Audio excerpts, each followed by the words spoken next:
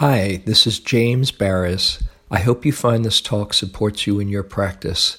If you'd like to support my teaching, you can use the donate button underneath my picture on Dharma Seed to do that. Your support is greatly appreciated. We've been doing this series, The Way of the Bodhisattva, Shantideva's treatise written in the 8th century, which, if you haven't been here before, is really the main Mahayana and Vajrayana treatise on compassion from the Tibetan practices. As I've mentioned, the Dalai Lama says everything he knows about compassion comes from here. That's a pretty good blurb if you're going to write a book. And I've been using Pema Chodron's, basically, there's a number of translations, but I've been using her wonderful book, No Time to Lose, which has the whole treatise and her commentaries on it as well. There are 10 chapters, and we are now on this chapter 6, working with anger, the chapter on patience. And I'll just give a little bit of a context. The Way of the Bodhisattva, if you haven't been coming, the Bodhisattva, this ideal of awakening completely, not only for your own well-being, but for the benefit of others. And all of the practices that all of these chapters cover are done in the spirit of how we can develop ourselves for the benefit of others. The treatise goes through the 6 perfections in Tibetan practice, in Mahayana practice, of generosity, virtue, patience, energy or effort, wisdom. Let's see, in the Mahayana, I have to remember how they do it. There's 10 in the Theravadan, but zeal and meditation and wisdom. And the first 3 chapters of the book of the 10 that Shantideva writes are about generosity, coming from a spirit of generosity. The next 2 are on virtue, cultivating virtue. So that carried us through the first 5 chapters, and now we'll go more a chapter with each paramita, and this is the one on patience. Last time, I just want a quick check-in where we talked about virtue. There was the 2 practices, like a log you should remain, that is, using some restraint when you could go ahead and do something really dumb to remain like a log. And the other one was gathering virtue, that is, doing good works, and deeds, and words to develop a spirit of wholesomeness in your heart. And I'm just wondering if anybody has worked with either of those this week in a conscious way. A few? Okay, wonderful. Any useful reflection before we start with this? Anything that you've discovered or want to share? You don't have to, but if there's something that's bubbling up and saying, oh, I discovered this, or I've been working with this. The reason I want to do that is that so that when we go through this, it's not just a one-way street, you taking in the information, but you actually apply it in your daily life. Anything that anybody wants to share that they've noticed? Yeah. Here, why don't you? Here, wait. Just go ahead. If you have something to share, let's hear. I found being log-like quite challenging and difficult. And after observing my lack of log behavior several times, I was quite thrilled when I was successful in inhibiting myself and being like a log a few times. So, as she said, it's quite challenging. It's really wonderful, along with humbling, it's really wonderful to see how challenging it is, because mostly we don't have a clue or even give ourselves an option of remaining like a log. And so it's kind of like using the precepts. When you take a precept, it's not that you're going to be a saint, but that when you have that commitment to act ethically, there's a little reminder. It says, wait, what am I doing here? And if you go ahead and don't act with as much wisdom as you'd like, it registers and you kind of see, oh, that's what happens when I do that. And so you're learning little by little. So I hope you feel good about at least the intention to see, and along with however challenging or humbling it might be, you are making inroads into old habits. So, anything you want to share? Yeah. Please. I found that on those rare occasions when I was able to be log-like, that something different happened than I would have expected. Like, you mean something else came out of you, or what was it? No, the situation developed differently than had I acted impulsively. It seemed to create a space for something more positive to happen. Beautiful. That makes sense, doesn't it? Instead of jumping right in and doing your thing, space for wisdom to emerge or understanding. Thank you. Okay, great. All right. So, thanks a lot. So I think what I'm going to do is just read chunks. There's 4 different chunks of this chapter, or at least the part that I'm going to read. And I'll read some, talk a bit about it, and then if we can maybe do some personal reflections for ourselves. Actually, I'll start with the very first verse. It says, "Good works gathered in 1,000 ages, such as deeds of generosity or offerings to the blissful ones, a single flash of anger shatters them." Pretty heavy, isn't it?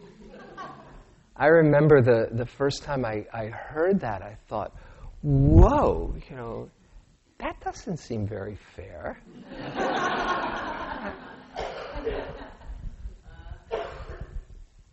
But when you reflect on it, and with all of these, he gives some very strong images that, sometimes it feels like you're back in, when I was in 6th grade reading about the Puritans and, hellfire and brimstone and stuff like that. He really wants his audience to wake up. And he's saying this for himself, basically. It's a song to himself and to this audience that he was sharing the teachings for. Wow, a single flash of anger shatters them. When you think of it, though, you might have a wonderful relationship with somebody for months, years. Everything is going along swimmingly. And if you really lose it and come out with something hurtful, because you let your anger get the best of you, and it can shatter trust. Can it? Shatter, whether it's through words or actions. We do the craziest things, don't we, when we are just out of control. It's not that you're going to be going into a hell realm necessarily, and again he talks in Pema Chodron, and the whole point of it is that this is a process that you have to be very patient with, but just to consider the power of one really unskillful action. Or you ever have that, it comes out of your mouth and you just do anything to get those words back in, and then for the next, year, 2 years, 5 years, or somebody says something to you or does something, and it's like you might build that trust again, and sometimes the crack deepens the connection when there's a healing. But there's a shift there that can take place. So he says, take a look at what anger does. The first section is about the drawbacks of anger. Okay, and I'll read a few of them.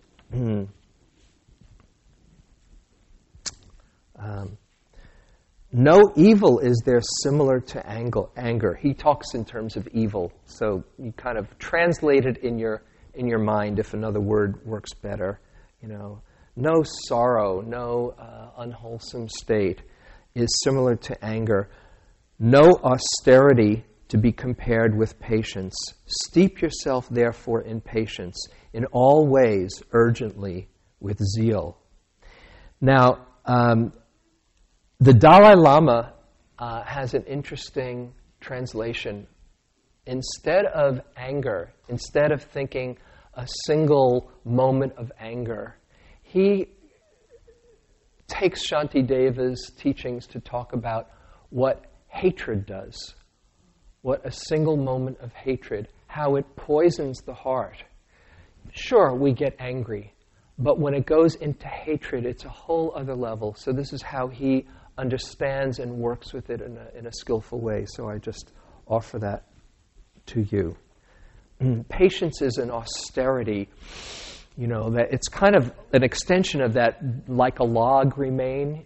It's like there's something in there that is more powerful than the impulse to act. And the anger, by the way, that Shantideva is talking about is both our own internal anger and not expressing that, but also how we are with anger that comes towards us. Okay. Those tormented by the pain of anger, you can say the pain of hatred, will never know tranquility of mind. Strangers they will be to every pleasure. Sleep departs them. They can never rest. Isn't that so when you're consumed by hatred? It's really hard to find some peace. From family and friends estranged and shunned by those attracted by their bounty, men of anger have no joy, forsaken by all happiness and peace. All these ills are brought about by wrath, our sorrow-bearing enemy. But those who seize and crush their anger down will find their joy in this and future lives. There's one discourse by the Buddha where he says, dealing with different kinds of distracting thoughts, and he has all these different methods, 5 different methods, and the final one, after you've tried to get into loving kindness and substituting and just relaxing, and the last one is with clenched teeth and tongue pressed against the roof of the mouth, one should crush down mind with mind. He was a warrior. And Shantideva also came from a warrior class. Actually, like the Buddha, he was brought up in royalty and left his home. And he had that kind of warrior spirit. When you crush anger, you seize and crush your anger down. It's not done with hatred. You're just using all of that passion to subdue this sorrow-bearing enemy. What are the causes of anger? Getting what I do not want and all that hinders my desire. There my mind finds fuel for misery. Anger springs from it, oppressing me. That is, not getting what you want and getting what you don't want. That pretty much covers the territory, doesn't it? And that is the second noble truth. The cause of suffering is our wanting things to be different. Either that they stay when they're on their way out, or that they should be different than the way they are. So come what may, I'll never harm my cheerful happiness of mind. Depression never brings me what I want. That's an interesting line. Depression never brings me what I want. It doesn't, does it? And yet it's so easy to get hooked in it when you're in that path, just thinking there's no other way. My virtue will be warped and marred by it, by anger. All right, a little bit more, and then I'll come to the end of this passage. If there is a remedy when trouble... oh, this is great. Okay. This is a perfect logic. If there is a remedy when trouble strikes, what reason is there for despondency? And if there is no help for it, what use is there in being sad?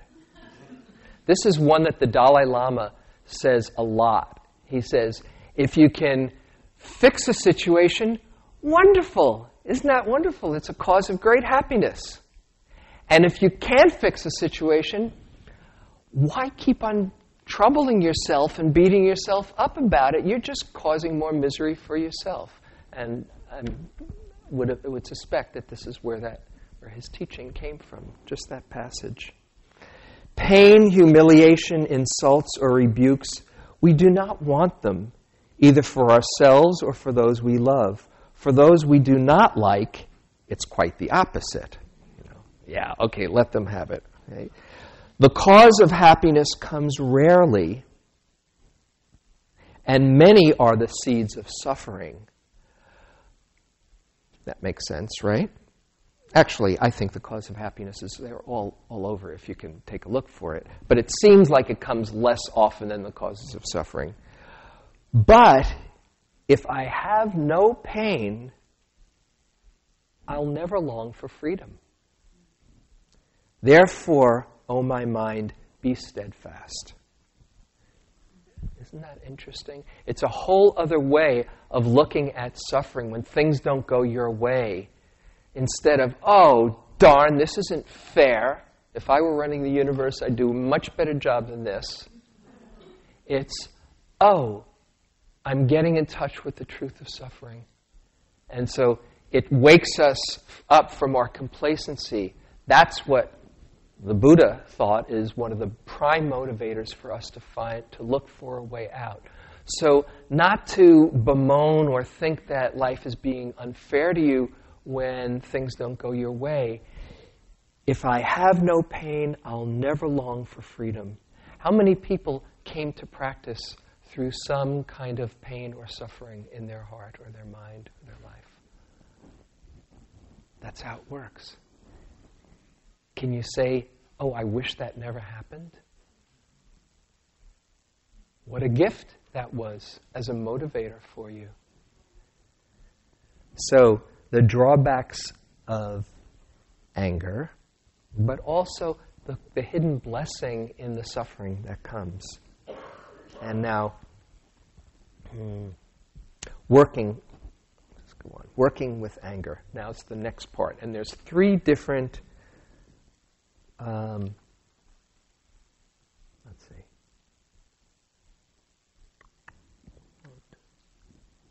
Hang on.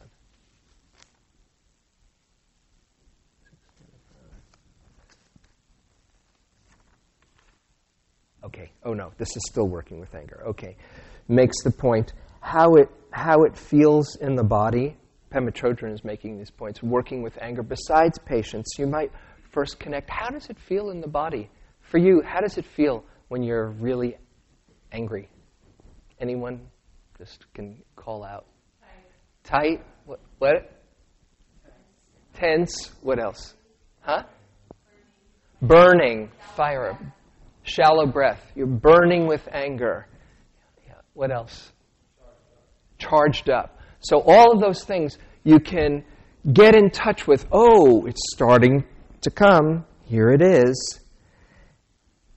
What about your mind? What is your mind doing? Spinning, obsessing. Yeah, thoughts and feelings just rapid fire. And then you get on this loop. Yeah, he really did do that. I can't believe it. Yeah, he really did do that. I still can't believe it. And just this loop that you just can't get out of, right? Those are important cues to get in touch with. And as Pema Chodron says, and as I often say, get below the anger. What's going on that's fueling that? She calls it getting in touch with the soft spot. And for me, when I look at when I'm angry, well, I'll ask you, what's often underneath the anger? Fear, big one. Any other? Hurt. Those are pretty much the two. Fear, hurt, sadness. But it comes out as this, what is it? Honey crest. There's a saying in Buddhism, anger is like a honeyed crest and a poison root. It comes out strong, but inside there's just some real pain going on. And it comes out with all this strong energy. So to get in touch and become aware of the cues before they escalate, starting to feel it's so much harder once it escalates to catch yourself. And she quotes Trungpa Rinpoche, who's one of my teachers, who says, he used to say, when something like anger arises, we should regard it as not me. It's not, you don't have to take ownership of it. He says, just think of it as a little bug trying to land on you. If your mind remains open and free of bias, the bug has nowhere to light. So you start feeling that energy, and instead of saying, oh, I'm such a bad person for having the anger, which just, guess what that does? Just compounds the whole thing. Then you've thrown the second dart on top of the first, as the Buddha says, and you start beating yourself up for that. You just see, oh, this energy is coming here. Can I be spacious around it? Can I give it enough space so I just don't jump on that train and get lost? So now we get to the categories of patience that the rest of the chapter deals with. And there are three main categories, aspects of working with patience in the face of anger. The first is reframing our attitude towards what's happening. The second is understanding the complexity of the situation. And the third is developing tolerance. And we'll take each of these as a chunk. So, reframing our attitude. So much of our perception is the way we hold experience. And if we've got our story going, it's impenetrable unless we see there's another way to hold reality. So here's our attitude particularly towards anger. I'll read some of these now.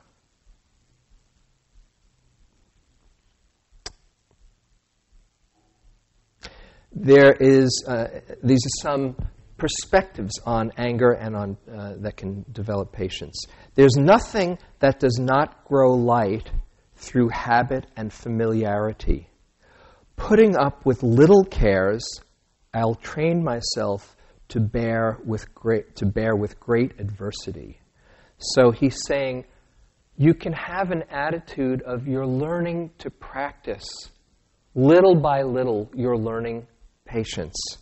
And she has a great example. One of her teachers, Zangar Kensei, calls minor inconveniences bourgeois suffering.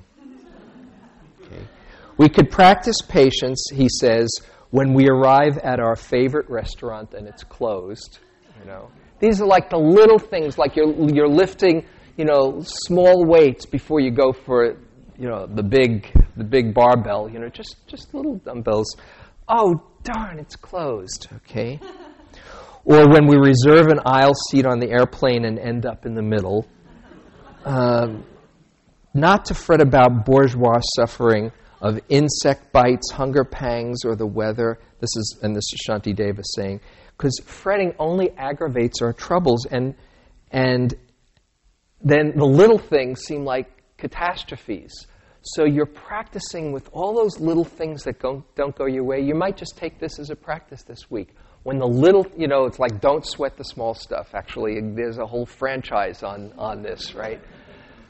Just the little things. Oh, great, here's an opportunity to practice patience. It has a whole different way of reframing our situations. And he goes into it. Do I not already bear with common irritations, bites and stings of snakes and flies, experiences of hunger and of thirst, and painful rashes on my skin? It's like, all right, I can deal with that. Heat and cold, the wind and rain, sickness. Then it gets a little heavier. Prison, beatings. Okay. I'll not fret about such things. Okay, he's an advanced yogi. To do so only aggravates my trouble.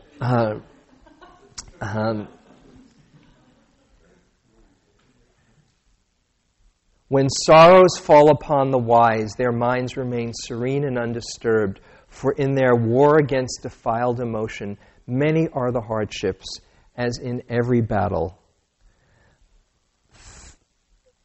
So you're just putting up with these little ones. One of her teachers, Zigor Kuntrell, talks about the pain of an injection. In the short term,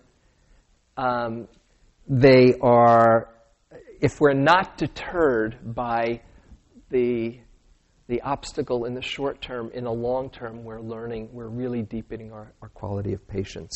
Like an injection hurts for a moment, ow! And then, oh, that's helping me heal. Right? So, let's see. And here's a beautiful verse on the pain, on the benefits of dukkha, the benefits of suffering, once again. 3 benefits in this verse.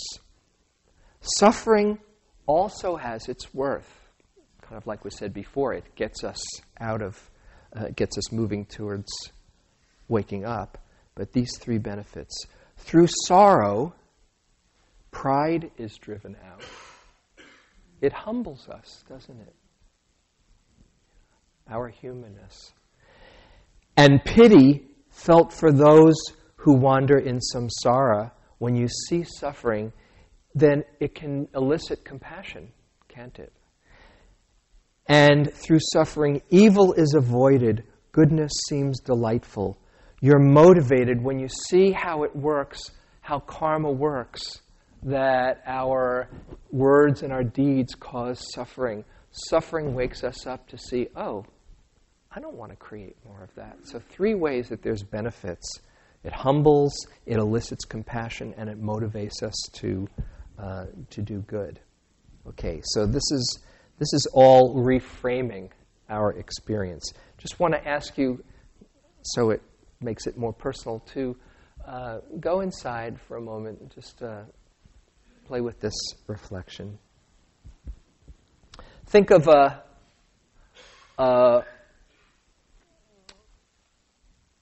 situation where you might get triggered.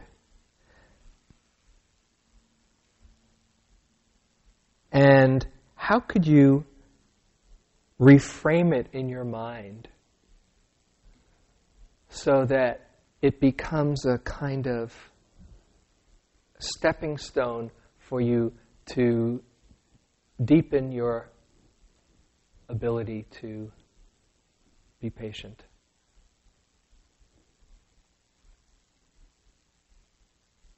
Just imagine, you might even give yourself a practice. Imagine in your mind, see the whole drama. There you are, the restaurant is closed, or somebody says something to you that triggers it. How could you reframe it? What would you need to remember to see this as a source of awakening patience?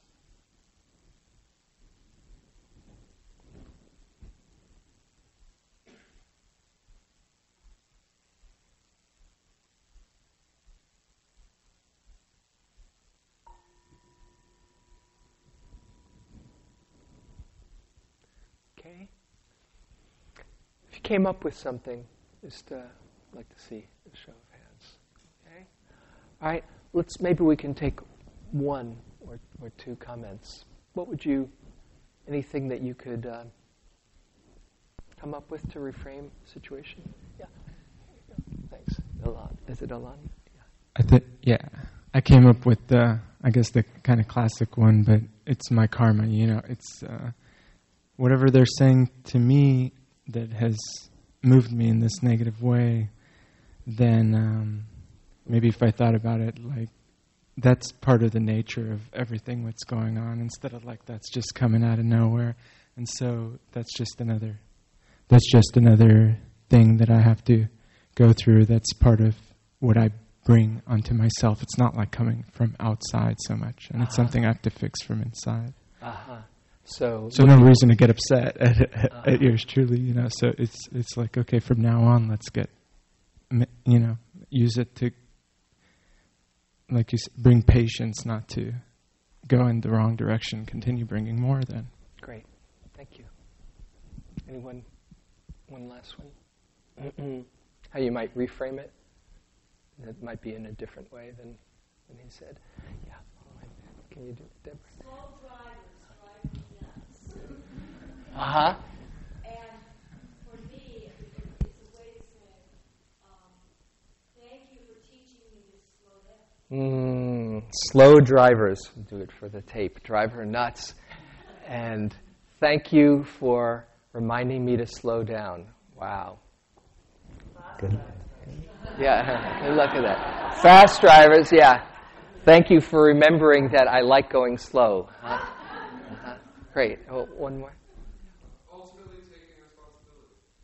Ultimately taking responsibility.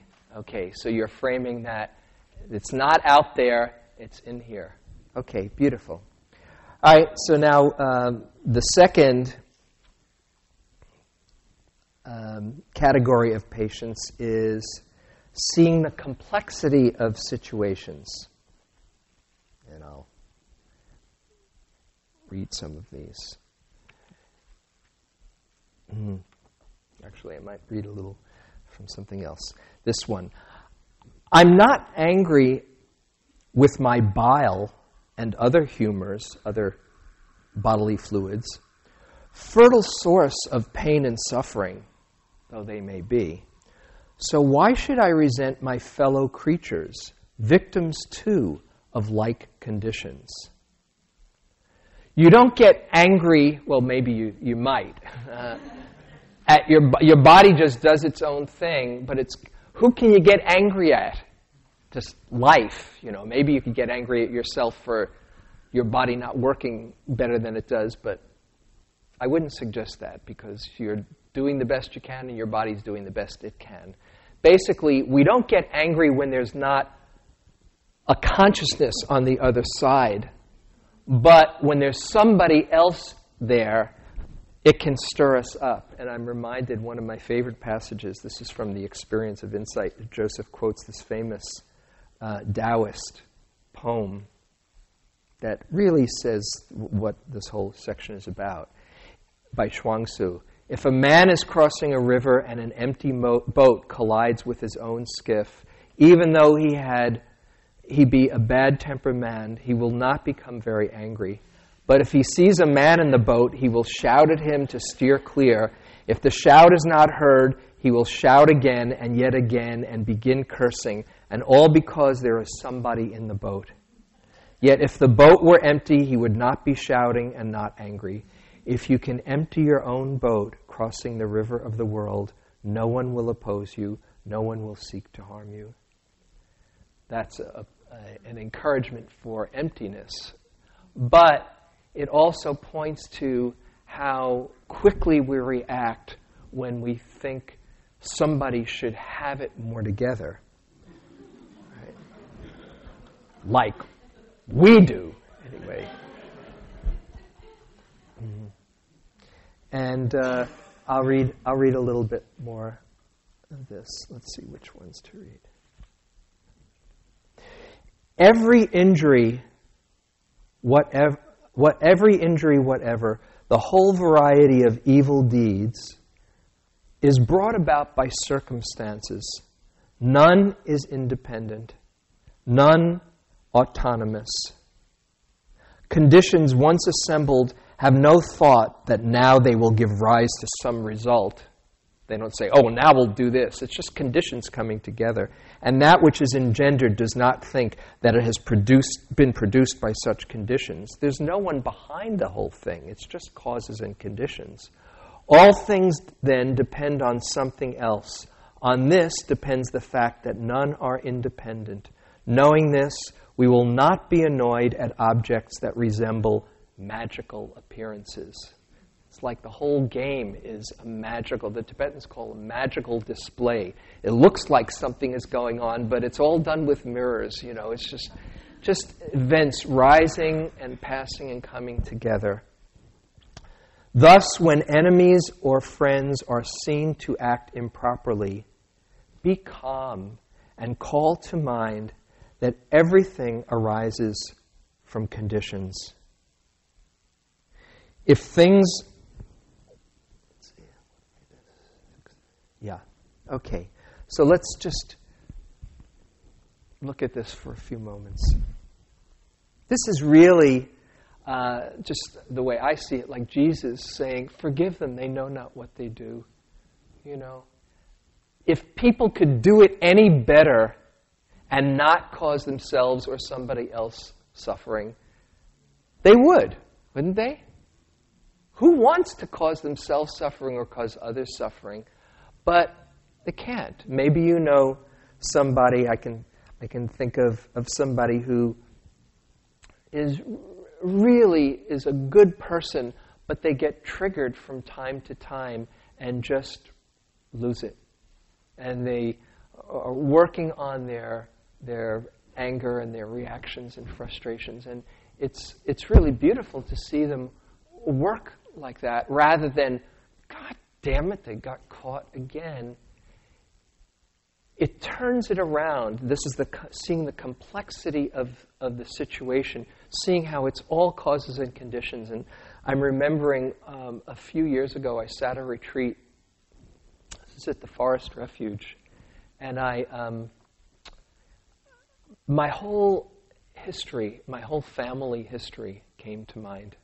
The whole lineage from my parents and on each side their parents and back and back and back and back. And I thought I had pretty much played out my family on retreats. I went through one 3-month retreat. That was the major theme. Okay, well, that's done. And then another retreat a few years later. Oh, I thought I had that finished, Well, I hadn't thought about this for quite some time, but there it was, my whole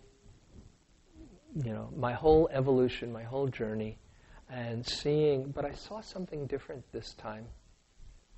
As I looked back and I saw, why is this one this way? Or, gee, if only they were that way, and that's why I'm this way. And it was seeing they were just acting the way they were brought up, and back and back and back for generations. And the whole thing was covered with this title, one of Trungpa Rinpoche's books, which is the title says it all. It did for me that moment. The book was called Dharmas Without Blame. Dharmas Without Blame. And in that moment that I saw, there's no one to blame anywhere.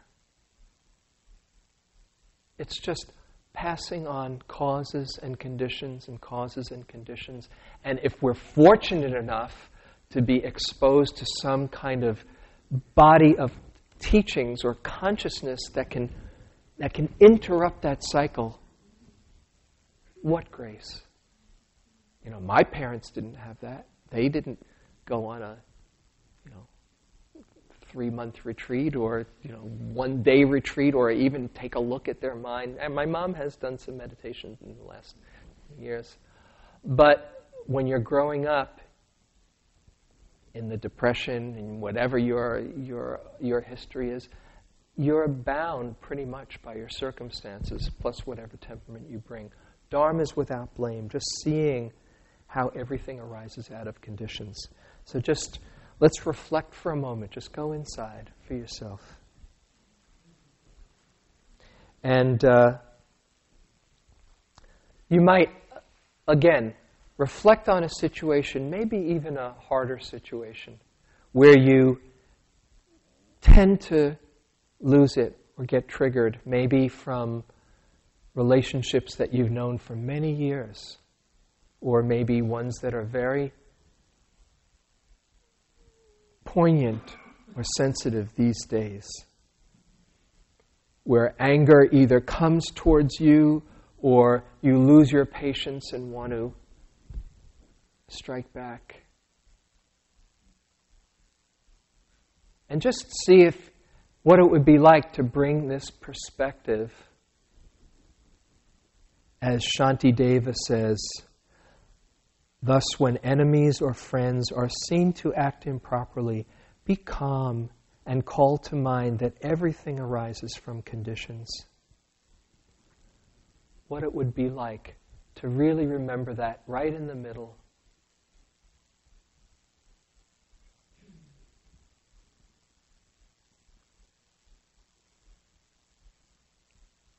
How that would affect your response, your words, your connection, and the aftermath of the encounter.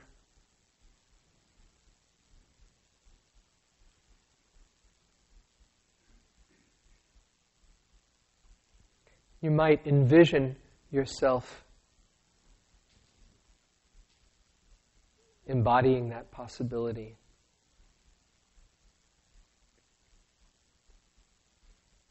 Let's plant the seed of that possibility. Dharma is without blame.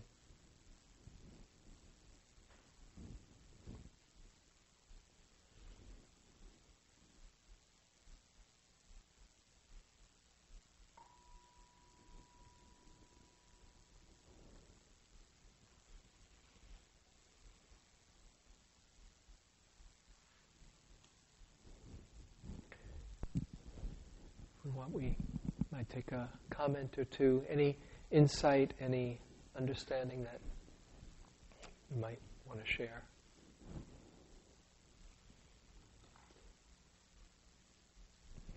Yeah. I think I can touch on. Okay, I'll repeat. When I feel that spaciousness, then compassion automatically arises for the whole situation, for everyone in the situation. When she feels that spaciousness, compassion naturally arises for everyone in the situation. Yeah. The key is to get in touch with the spaciousness. What helps you do that?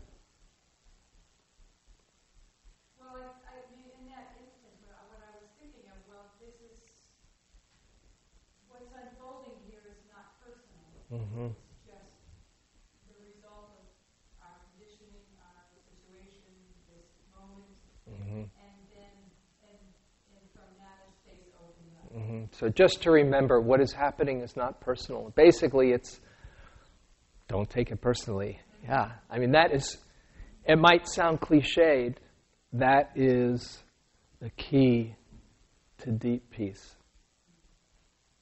Don't take it personally. That's what this causes and conditions is about.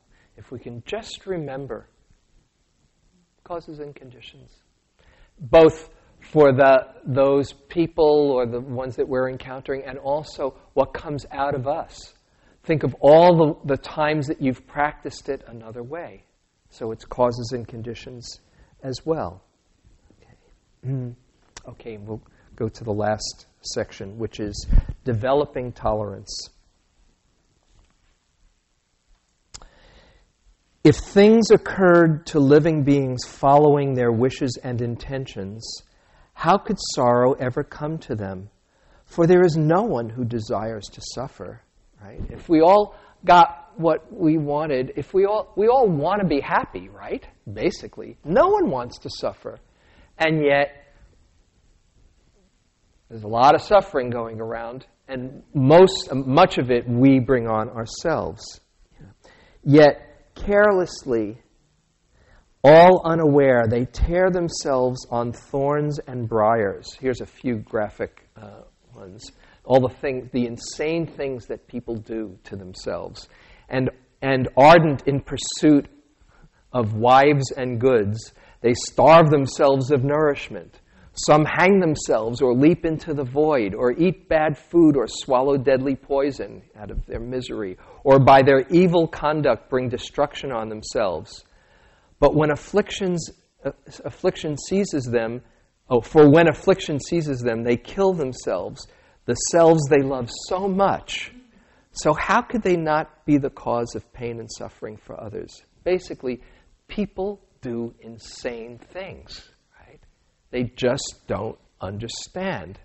If we're willing to harm ourselves, it's easy to understand how we could harm others. And here's another good logic. If those who are like wanton children are by nature prone to injure others, that is, if they're just bad, mean-spirited people, what point is there in being angry, like resenting fire for its heat? It's just their nature. They don't know. That's just who they are. You might think of one or two people who, fit your template on the world stage. They just, that's, if somebody is really out there, that's just who they are. He says, what point is there in being angry? That's a big order, okay? Like resenting fire for its heat. And here's the reverse, the other side of the logic. And if their faults are fleeting and contingent, if living beings are by nature wholesome, if they're basically good people, it's likewise senseless to resent them, as well be angry at the sky for having clouds. So he's saying, if there's somebody who's really mean-spirited, they just don't know any better. What's the point in getting yourself whipped up? And if somebody is basically good and they do something that's like an aberration, that's a fleeting, lapse, well, what's the sense in getting completely stressed out when they're just basically good people? Right? This is like, expanded perspective, isn't it? Basically, it's saying there's no real villains in this. It's just ignorance.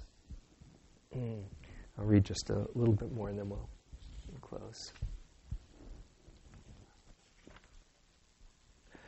This human form is like a running sore. Merely touched, it cannot stand the pain. I'm the one who clings to it with blind attachment. Whom should I resent when pain occurs? Kind of saying, we're so sensitive, it's my uptightness that causes me as much pain as what other people do to me. And then the last few verses. Those who harm me come against me, summoned by my own karma. But they will be the ones who go to hell, and so it is myself who bring their ruin. Now, this is really a stretch of logic. My karma, for them to do this to me, if I'm patient, they're the ones that suffer. Oh, sorry about that, But I'm not. Because of them and through the exercise of patience, my many sins are cleansed and purified. But they will be the ones who, thanks to me and my karma, will have the long-drawn agonies of hell. Okay. Therefore, I am their tormentor. Therefore, it is they who bring me benefit.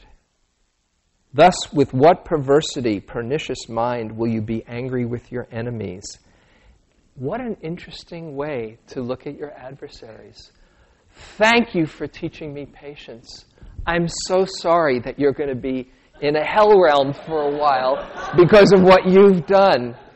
That elicits a lot of compassion, right? For if a patient quality of mind is mine, I shall avoid the pains of hell. But though indeed I save myself, what of my foes? What fate's in store for them? If I repay them harm for harm, indeed they'll not be saved thereby. And all my noble actions will be spoiled. Austerity of patience brought to nothing. So retaliation doesn't help anyone. It doesn't help them. It doesn't help us. And we can see our adversaries as a teacher's intolerance. So just for a moment, I know it's just about time, think for a moment the people who are hardest for you. Imagine looking at them as your great teachers, feeling compassion for the pain that they are bringing onto themselves, and appreciation for what you're learning, or the possibility of what you're learning through the encounters.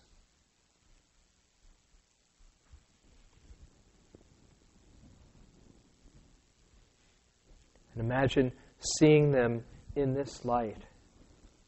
Oh, thank you. Because hatred never ceases by hatred. Hatred ceases only by love. This is an ancient and eternal law, said the Buddha. So in this space, we'll just close for the evening.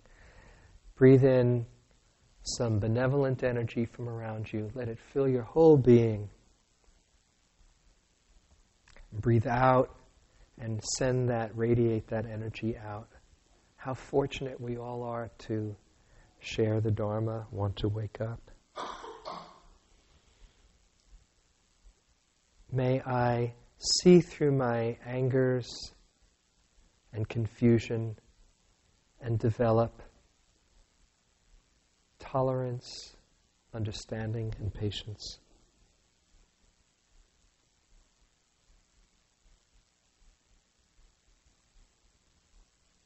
May I have enough space so that I can feel all the love that's inside and share it well.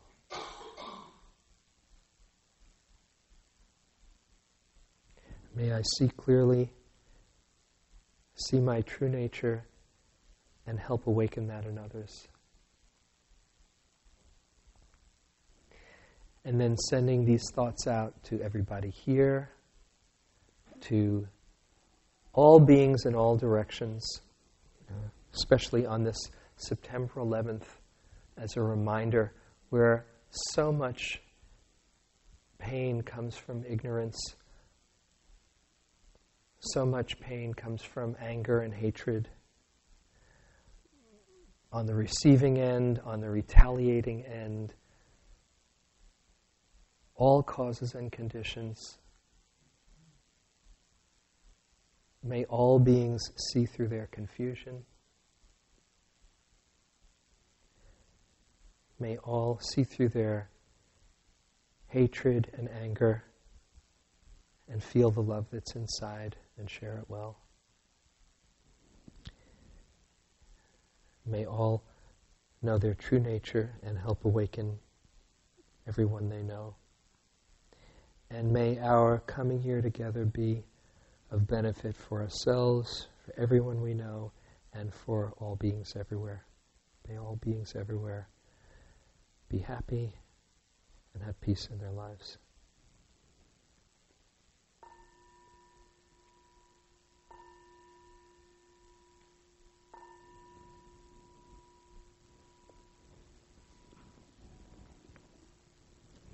Thank you very much.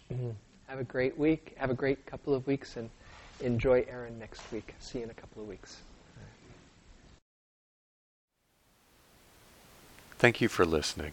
To learn how you can support the teachers and Dharma Seed, please visit dharmaseed.org/donate.